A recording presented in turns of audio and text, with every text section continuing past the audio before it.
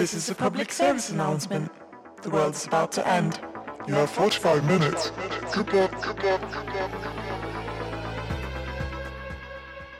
Welcome to If the World Was Ending, You Come Over, right? I'm Molly. And I'm Jamie. And you're sick and I'm tired. I am. I need everyone to know how sick I am. Oh, what's up? It's just a cold. It's just a cold. Yeah, but it feels like a big cold. Okay, so what's going on? Tell us your symptoms. So got the blocked nose. Yesterday I had a horrible sore throat, headache, snotty, McGrotty. My hearing is really blocked. So pretending I'm NHS 111, I'm on the phone to you right now and I'd be like, okay, I'm hearing ears blocked. And I'm like, okay, so I've been swimming a lot recently and I've been getting water in my ears and it's getting stuck in there for hours and hours. So my recommendation for blocked ears is fling that head from side to side, up, down, round and round, north, east, southwest. Because I was doing it for like literally 3 hours the other day and I was like, this thing's never coming out. It's slooshing around. I got the ocean in my ears and it just all popped out. One fling just got it all right. And wow. It was amazing. So if you want that amazing feeling, just whip your hair back and forth. Well, hey, I'm sick, but you're tired, right? Thank you. Yeah, I am tired. Less so now, but we've been saving our catch-ups for these podcasts now, right? Because that's what podcasters do. They don't catch them in between. It's the famous podcasting trick. So we've had a little bit of a bed fiasco, shall we say? Because we got a new bed. But I would say to listeners, never order a bed online. Okay. Try before you buy. So we've had so many beds through, so many mattresses. Like they're too lumpy, too clumpy, too springy. We're full Goldilocks and the three bears up in here, and so the latest one, there's been the same person come to pick the mattresses up every time, and he was just this time he was like, don't message me again. Oh no. And I was like, I'm not the one that makes the decisions, thinking he was joking. No smile. No, he wasn't joking. No smile. So we've stuck with this one and we've got like a underboard and like now a topper as well. And I think we're just right. The porridge is the right temp, the right consistency. So we're all good. So PSA, test beds in stores. And are you sleeping better? Yes, I think so. But the real question is, are you less tired? Well, tired culture prevails. We're always going to be talking about how tired we are. It's the life we live in. We have about 20 million side hustles. So it's just how the cookie crumbles, really, isn't it? Hey, speaking of side hustles, shall we introduce today's guest? Yeah, let's go. I feel like this is going to be a journey for sure. For sure. Okay, so today's guest, super exciting one. Drum roll, please, Molly. Today's guest is Rob Sheehan. So he's an Irish actor. You probably know already. He played the lovable Nathan in Misfits back in 2009. More recently, he's played Klaus in Netflix's The Umbrella Academy, and he's also written a book of short stories called Disappearing Act. And Rob's final 45 minutes take place in the pub. To the pub! To the pub!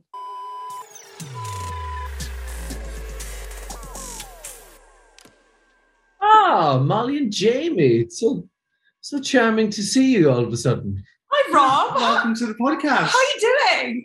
I'm pretty good, thank you. I'm in Bulgaria at the moment, making a fantasy action film called Red Sonja, which is based on a comic book which has been going since like the 70s. You know, we've been there here in Sofia too, which is a great going out clubbing kind of city.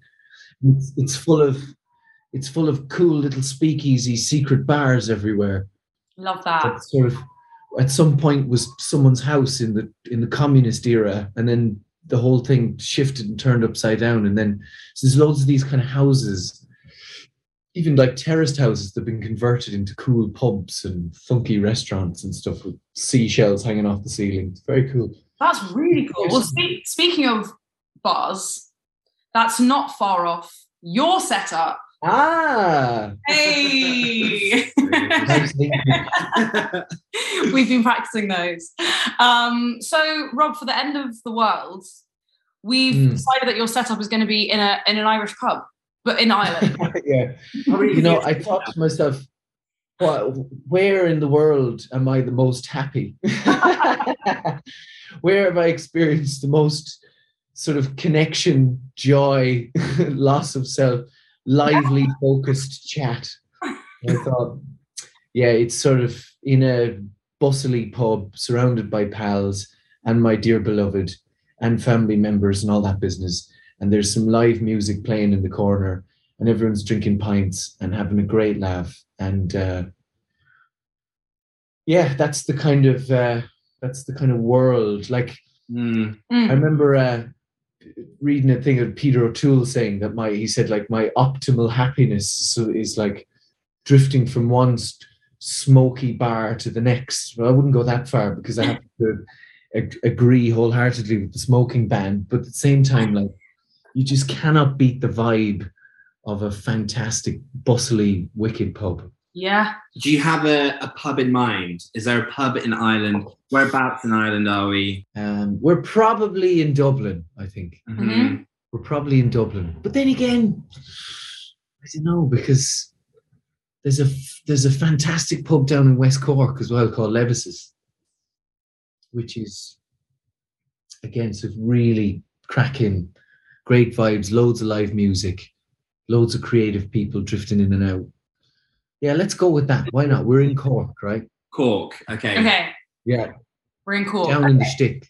So, like, what does it look like? What's around you? How big is it? Who's there? Loads of bric-a-brac, meaning, you know, objet d'art to the rest of the world. And still behind the counter, they're selling all bits and pieces that are like that you'd get in a grocery shop. Do you know what I mean? So, like, back in the day, the pub used to be where you got your tea bags and your tin of beans and your mustard, as well as where you drank a pint of Guinness. You know, that happened in lockdown as well. Like, lots of like cafes would double as grocery stores or something, or like vice versa. I feel like that's a gentrified thing though. Like, coffee shops are now like marketplace where like you can buy a succulent or whatever. Whereas this is a bit more like, I don't know, supporting local. It's because as well, supermarkets have become so unpleasant to go into. Yeah, true. Like, who wants to go into a Tesco? A Tesco is a very, very despairing and miserable place to go in. Like, Well, maybe let's say we're in the pub, so there is some food behind the counter. You probably got there's a few packs of crisps, a few packs of peanuts. Pork scratchings. Yeah. Ooh. If you're into that kind of thing. Pork scratchings, yeah, and some nice posh sort of kettle cooked salt and vinegar. Oh, is it quite a posh pub, would you say? It has a vein of poshness. Yeah. Okay. All are welcome. So but there's no like smell of like alcohol in the air or like alcohol in urine. Yeah. There's no urine, but there's a very, very, very mild tint of old alcohol being sunk into the floorboards and also into the upholstered stools. I find that quite a reassuring smell. Yeah, I mean, you're not going to get that out, are you? No. If you're an old pub. I think it's quite, there's something about it that's just, you're like, I know where I am. I know what this environment is. Yeah. You and you know what? It's my childhood. This is what this is for me, to be honest with you. When I was like 8-9 years old, I used to go out to pubs with my parents playing music, you know, with groups of like musicians. So like every Monday night when I was 9, this is insane, really. There was a pub. Actually, let's switch it temporarily to this pub, which no longer exists, called Turley's Pub. Okay. And it's in Vicarstown, but it was fantastic because every Monday night the place was absolutely hopping to the rafters. And it was the same kind of clientele who come in week after week, and the same people would sing the same songs. But it was beautiful, you know. It was just this glorious community connection thing where everybody knew each other, and same kind of musicians leading the troupe. And so it was us and my father's goddaughter Sharon and her sisters Helena and Suzanne. They used to go out and play music. And then there's this other sort of a part of the kind of young bracket, this fella called Jody Cahill. And then all the elder crowd, and they'd be playing like double basses and banjos and guitars. And there was one fella called Billy Cushion who'd be hammering away on an old fiddle, and he was 90 or something. Do you know what I mean? Oh, I love it. What a name. Yeah. Brilliant. It was absolutely brilliant. It was really, really lovely. And I'm very grateful, I suppose, to have had that at a young stage of life, because that's all been done away with now. Yeah. It's a strange time in Ireland where there's obviously still plenty drinking culture going on, and probably the pandemic intensified it a little bit. But it's been subject to European rules to the point where, I don't know, it's the kind of heart's been beaten out of it to some degree, compared to what I had as a kid, which was, heading out, everybody driving to the country pub, which presented its own danger, in fairness, and then driving home afterwards. But there were designated drivers some of the time, right?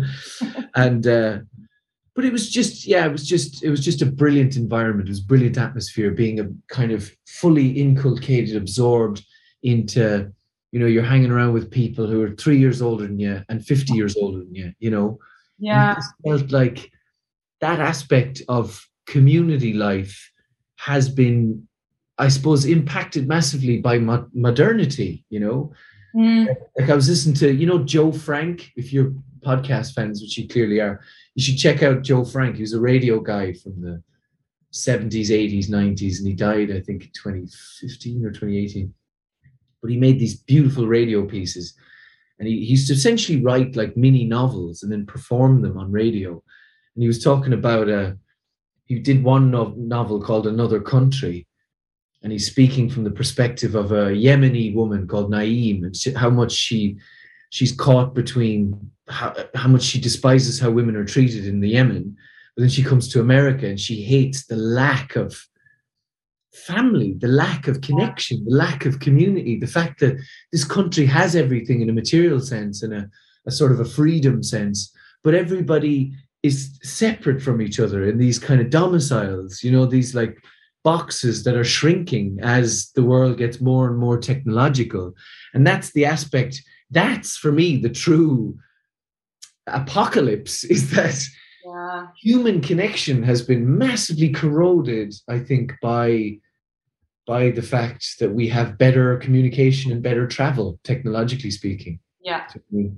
So we have greater reach in our lives, which means we can go and live in further places and then fall back on the likes of this wonderful technology, which it is, but at the same time, it's a weak substitute for the kind of explosive communion when you get everybody, in one place all at the same time, locals singing songs together. So that's where I'd go back to. And I think that's the bones of it, really.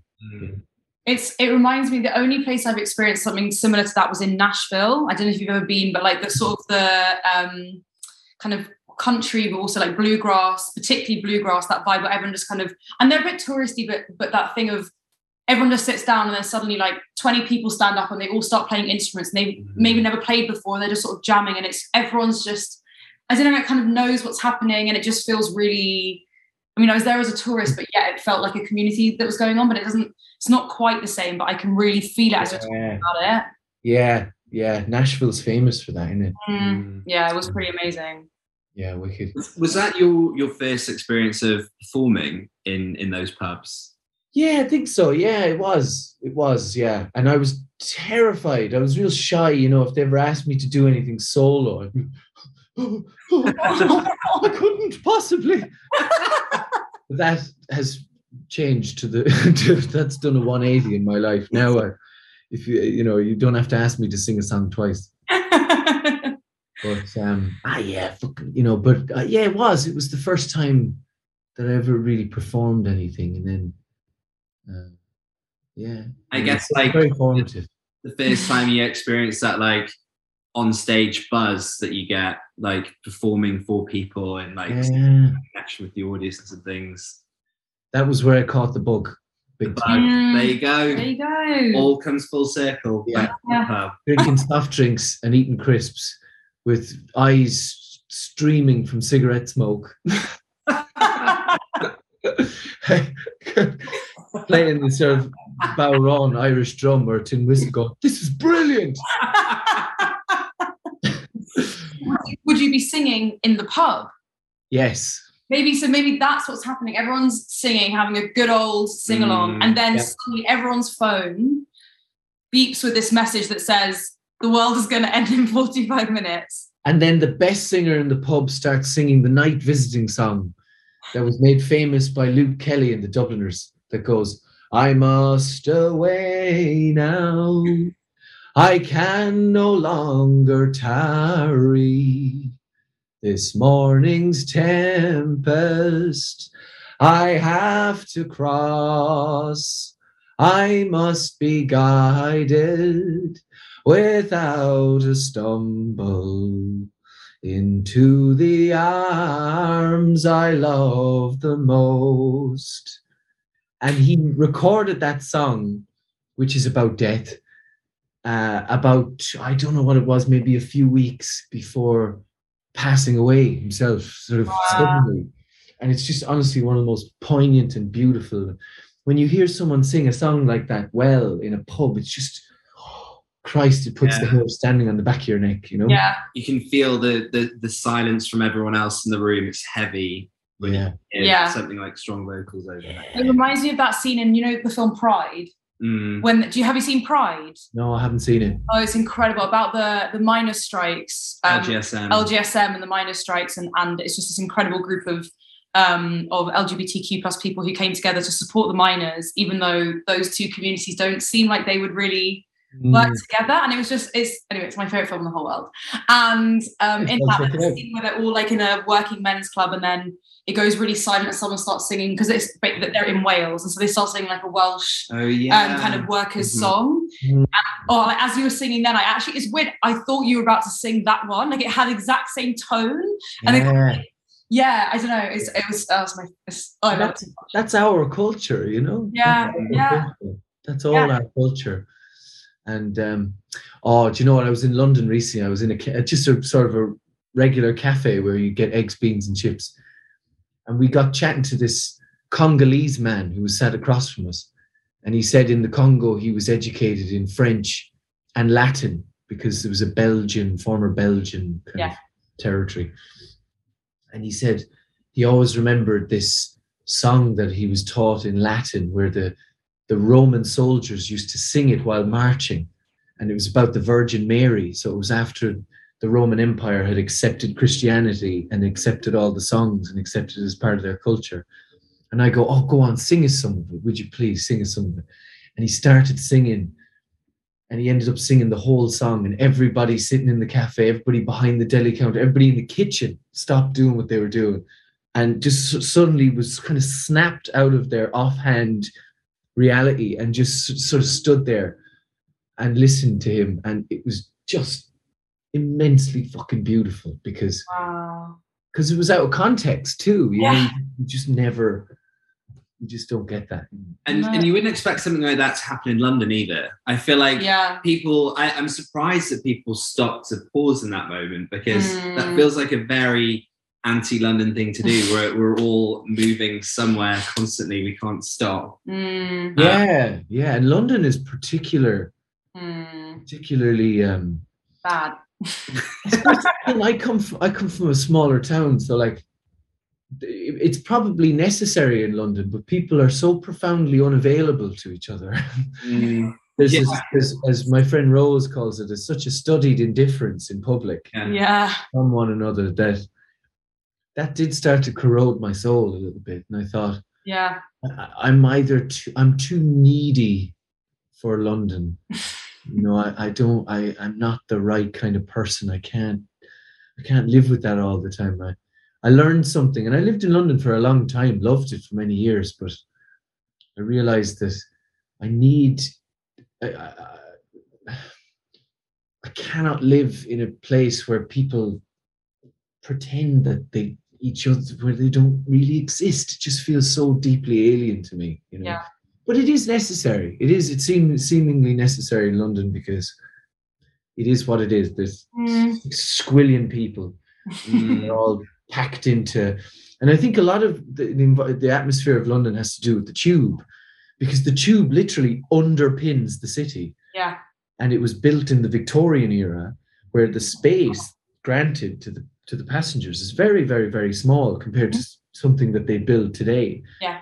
And so it sort of intensifies this we're in public, but we're not together feeling, On the tube, particularly on the tube, I think, because the tube is like, and then the tube atmosphere sort of permeates above ground, I've never thought about it like that. Yeah. But there is something so strange about people not reacting to things on the tube. They've got their headphones in. Someone falls over or someone drops something on the floor, and that person's face doesn't even move. And it's just like that. And I think you're right. That's London generally, isn't it? Like, you rarely see people stopping or knowing how to respond to the kinds of things that happen just out and about every day. And it gives you that feeling of like complete disconnect, because you're just like, are we all experiencing the same thing? Or like, am I seeing something that you're just not seeing, or that you're not feeling? Or I don't know. It's sort of socially calcified. Yeah. And I spent too much energy in London trying to break through that ice with people. You kind of have to accept it. I think if you're in London, you have to go with that, and you have to be able to be part of it, which I think is quite soul destroying. Yeah, I feel like when people move to London, they're like, I'm not going to be that person. I'm not going to be the miserable person on the tube. Like, flash forward a few weeks, you're 7 a.m. on the like. Because you're complying, aren't you? You're complying with the rules of the environment. Essentially, you have no choice. Have you moved out of London now? Do you live elsewhere? Yeah. At the moment, I live in Sofia, Bulgaria. But I'm in the process, hopefully, knock wood, it goes through, but I'm in the process of buying a little place in Ireland at the moment. Oh, lovely. That's, Cross your fingers for me, everyone who's everything is crossed. To this. So, well, look, let's go back to our pub in Ireland. Oh, yeah. Let's see what you would do next. Well, as the bomb got closer and closer and closer to the pub, to meet you. So I think I'd have to grab the hand of my beloved, run upstairs to the B&B guest room, and make fiery love until we both exploded. You know what I mean? For the whole 45 minutes. I think we could probably get everything done in 15 to 20.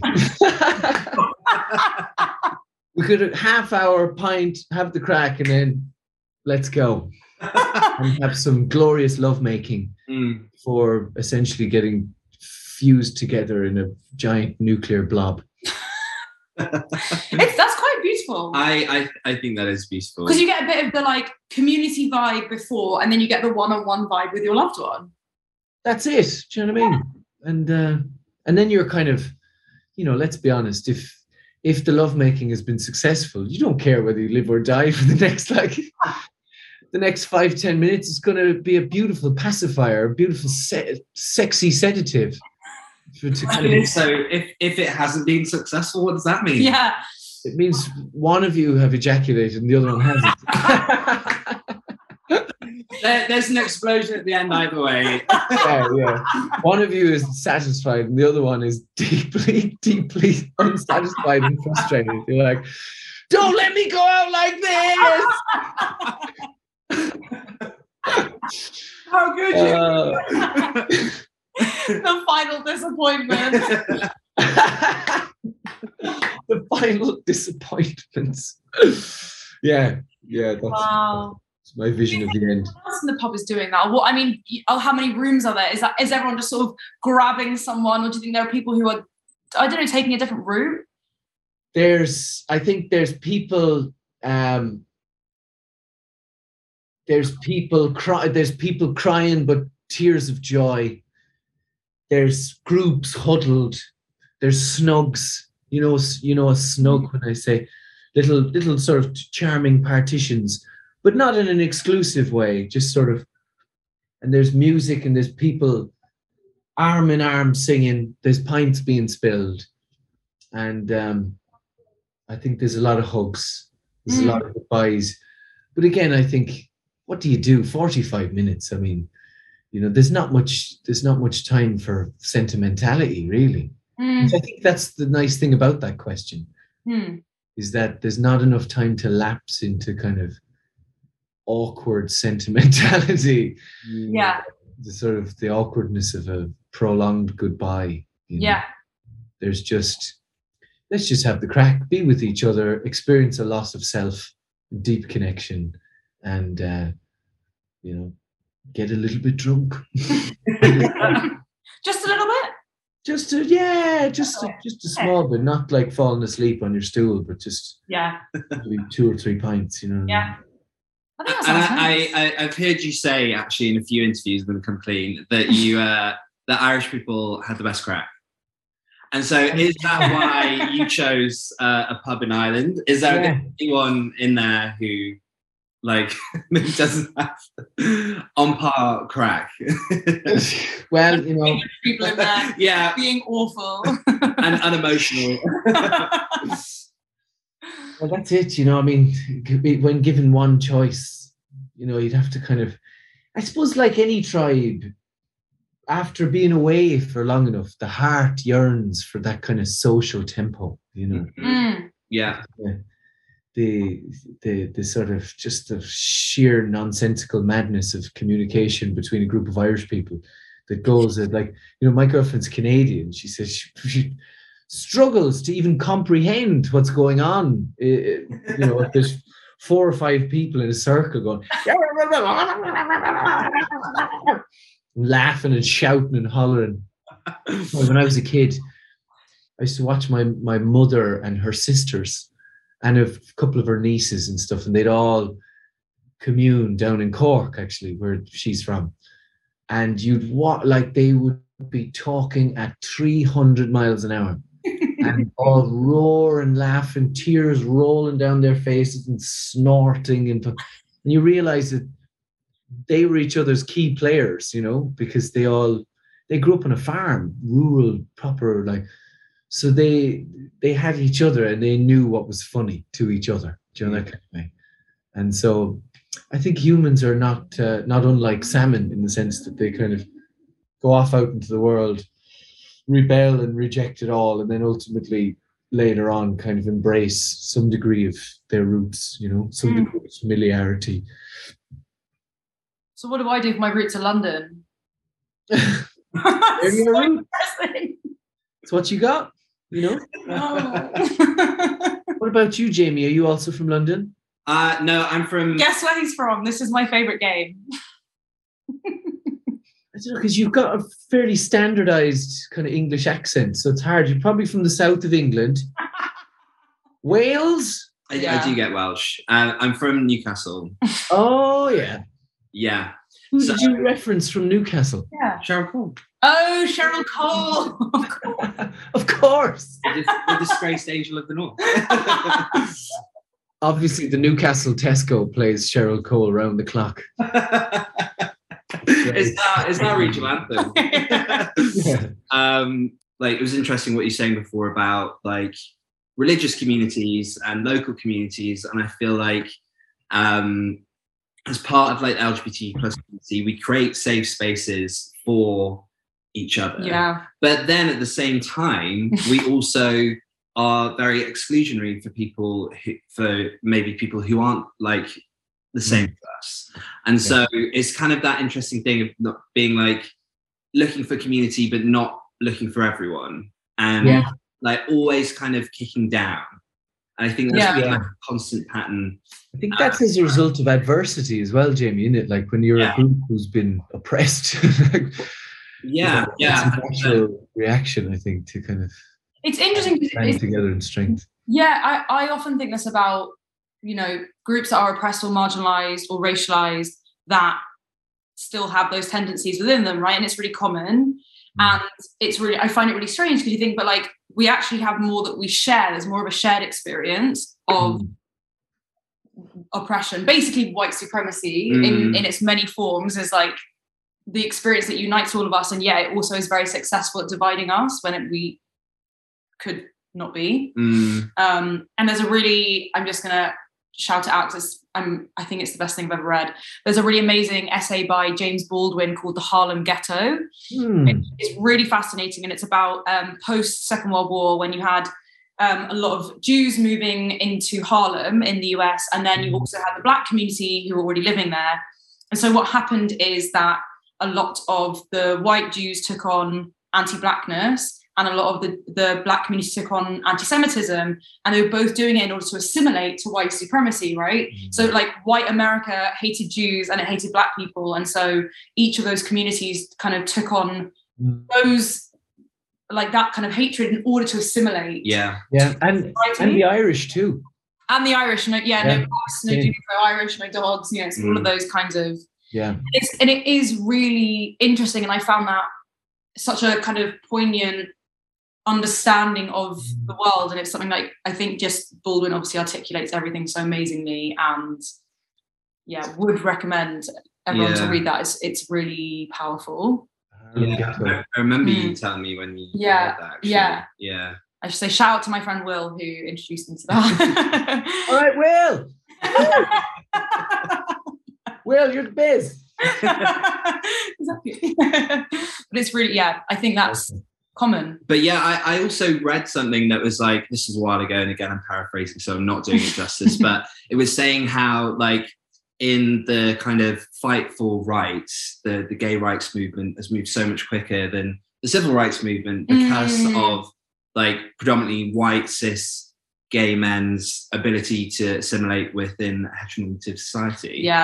And so like, and that's why trans rights are moving so much more slowly. And now we're kind of seeing this kind of like backwards movement as well, because it was, I don't know, like almost shoehorned in. But it is. Assimilation is a really strange concept, isn't it? Especially for a world that, as you say, is so like globally kind of connected, and yet we just don't seem to have a great ability to connect. There's this amazing podcast called Conversations with People That Hate Me that kind of does exactly that. That's a good name for a podcast. It's great. It's amazing, and it brings two people from like two different sides of an argument online to kind of just talk it out. And like at the end of every episode, I haven't listened to them all, but like all the ones I've listened to, they've kind of been like, oh, that's what you meant when you said that. I was like, oh, because I reacted to it like, because this is where I was coming from. They reach a mutual understanding, but we're not given that space and that option online. So we're almost just ready for the fight constantly. And I think that's why we also feel like we do need to stay in kind of up to date with the news, because something's going to happen. And you have to be on top. And you have to have an opinion about it, and you have to know how you want to express that opinion. You have to know everything around it, because otherwise your opinion might not be fully formed, and someone might call you out on this. And it's a real breeding ground of stupidity. It's like trying to grab water in your hand. You know what I mean? Yeah, exactly. You know, and that's I think that's you're getting down to a metaphysical way of putting it. The world is relational, but I think a lot of this stuff we're talking about tries to enforce the notion that there are things, that there are solid pillars in reality. There aren't. You know, it's like trying to grab some air and put it in a box. You know, it's like the world and opinions and zeitgeist and everything is constantly undulating and shifting and changing, and it's the way it's always been and always shall be. That to kind of, like I love reading books by Alan Watts and stuff. He talks about, the world is only beautiful in the process of vanishing, and to staunchly stitch yourself to a concept and go, that's me, that is just, it's nonsensical when you look at the true nature of reality, And this is interesting about the Russian Revolution, because the Russian Revolution was an argument at its core about the nature of reality and how that affects how we live our lives, how we identify with things and how we, and ultimately, the argument came down between Lenin and Alexander Bogdanov about whether or not there is anything outside of a human mind fixed, as opposed, or there is an essential reality outside of the human mind or hive mind, whatever way you want to put it. And the two, had a feud, as much as it was possible to have over that, and how that affects how we arrange how human beings live, And I think we live in a very thing-based reality, very material, very materialistic. And that sort of creates a kind of a strange hypnosis, a strange cognitive dissonance in people. Like even last night, like this is an example of what I mean. I was doing a bit of yoga. I was trying to do a bit of yoga because there's a bit of a tweak in my lower right back, and I was trying to stretch my IT band. And then the lady on YouTube, Cassandra, Yoga with Cassandra, right? She said, just be aware of what's coming up in your mind. And, I like my meditation. Then in my meditation, I'm become aware of what's coming up in my mind. But there's a lot of the day, where you are asleep in a sense when things are coming up. Things that are like, tomorrow, the house in Ireland, it's just sort of happening, and it's creating a physiological, chemical situation in the body. And it's essentially that temporary thing that human beings do, where we sort of fall into a sleep of materialism, going, we need to, and the materialism then manifests itself as the future or the past, that ultimately we have this kind of critical survival sense that this thing must happen in the future, and that thing is fixed, and it's like nothing is fixed. We were born 2 seconds ago and we're going to die in 2 seconds time, And really, the older you get, the more clearly the older I get, the more clearly I see that. It makes me just not care less about things, but care more about the things I care about, and care less about the things that I'm supposed to care about. Do you know what I mean? These jackets that I'm supposed to put on. Oh, you're supposed to care about this. It ain't no thing. It's just a rolling thing. And you might as well try to understand the true nature of it, or get caught up in every fucking hype and scandal and blah, blah, blah. And, live your life that way more stressfully, in my opinion. Do you think that one reason that you're maybe drawn to acting is because you get to explore that kind of human connection in different ways through different characters and stuff? I wonder if that's part of it. Yeah, definitely. Like in this film at the moment, I'm playing the bad guy. I'm the evil guy. I'm the guy cutting down all the trees, Molly. I'm like I'm the deforestation dude, right? I'm like the kind of Bolsonaro asshole of this fantasy world, right? And I thought, well, that's interesting. Just I suppose in the same sentiment of the conversations with people who hate me, it'd be interesting to try to play someone who's doing this stuff for their own gain and on account of their own personal experience. And so, it's nice to research a character and come up with someone who does that for reasons that you can see are somewhat justified in a twisted way, And it's always those, people who do morally dubious things, but with a point, I think are the most compelling to watch. Yeah. That's every Marvel movie now, it's like the good guy, good, bad guy, bad. Like there's no, like you're not gonna. There's no nuance. No, there's no nuance. Yeah, and that's what it is, I suppose, the battle of good and evil. It's told through Hinduism or Marvel Studios, you know. It's the same story over and over, but it's, you know, entertaining.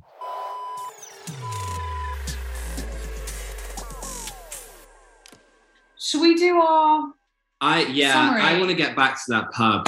Yeah, me too. I forgot about the pub. No, but everything, I feel like we could just talk for hours and hours and hours. Same, yeah. But we do have to go back to the pub. We're back in the pub. Back in the pub. So basically in the pub. This is the pub. This is what we will be doing in the pub. Yeah, but we probably have a beer and we... But this is like a live action episode. We've been acting out Rob's final 45 minutes. By this point, though, after the conversation, I'd be like, great, Meteor, come. Actually, could you come in 30 minutes? Yeah. Let fucking world end. First episode where you're begging the Meteor to hurry up. At least someone on the sure. We're definitely in the pub, all right, yeah. The pub. But at the end of every podcast, we ask the guests to kind of summarize their last 45 minutes in 30 seconds. So we'll get out the tech if you get thinking. Right, you're going to put me on a timer? I'm going to put you on a timer. We'll show it to you so you can see it. Yeah. I'm going to cheat a little bit, but I promise it'll be justified. Okay. Hey. I'm intrigued. We'll be the judge of that by the end. Right, go on then. See if I can mash this out. So this is Rob's last 45 minutes on Earth in 30 seconds. Go. Be Drunk by Charles Baudelaire. You have to be always drunk. That's all there is to it. It's the only way. So as not to feel the horrible burden of time that breaks your back and bends you to the earth. You have to be continually drunk. But on what? Wine, poetry, or virtue, as you wish, but be drunk. And if sometimes on the steps of a palace or the green grass of a ditch, in the mournful solitude of your room, you wake again, drunkenness already diminishing or gone, ask the wind, the wave, the star, the bird, the clock, everything that's flying, everything that's groaning, everything that's rolling, everything that's singing, I've gone past my timer, everything that's speaking, ask what time it is, and wind, wave, star, bird, clock will answer you. It is time to be drunk. So as not to be the martyred slaves of time, be drunk. Be continually drunk on wine, on poetry, or on virtue, as you wish. Wow. I love that. I might get a tattoo now that just says be drunk. I thought we meant the whole poem. Was like, that's really sweet. Yeah. Big pint glass up here. Oh, well, you could not have left us on a better note. I know. That was phenomenal. It was fun. Thanks for having us on. Thank you so much for coming on. Loved it. Loved the song, the poetry, the philosophy. Yeah, we had everything. That's all encapsulated in the pub. Power of the pub. Power of the pub.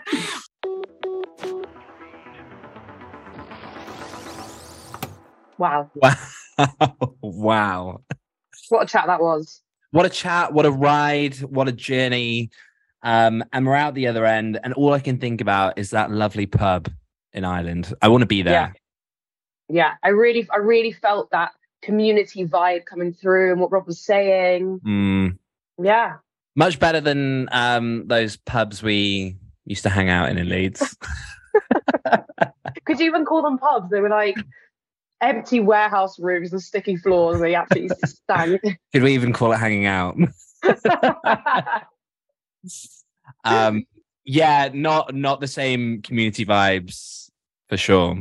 No, but I think it is different when you're a student anyway. And the kind of places that you go. Whereas I could like what Rob was talking about, that sort of real family, inclusive, sort of, yes. Yeah, I don't know, local space that he was in growing up to sound amazing. Yeah, and like, yeah, I guess like people from everywhere across the like local community, right? Not just students. Yeah. Yeah. And so one thing that did strike me, so I was really interested in what he was saying about what he called the London Assembly. It struck me for two reasons. One, because the London Assembly, it turns out, is the mayor's office, which is what I thought at the time, but I was really confused. But anyway, it's okay because I Googled it, and it's actually called the Sunday Assembly. And so the second thing that struck me about that is how great it sounds. And Sadiq won't be there. No, Sadiq famously won't be at the Sunday Assembly. So I think we should try it one time. 100%. We've got to find you a community. Yeah, this poor London girl. Well, speaking of community. And speaking of poor London girl. You can follow us on Instagram. You can follow us on Instagram at iftheworldwasending_podcasts. Correct. And email, Molly. iftheworldwasendingpodcast@gmail.com. And you can like, follow, subscribe. Tell your friends, tell your family. Tell your community. Tell your community. Tell your pub, your local pub. And on that note, we'll see you next time. See you next time.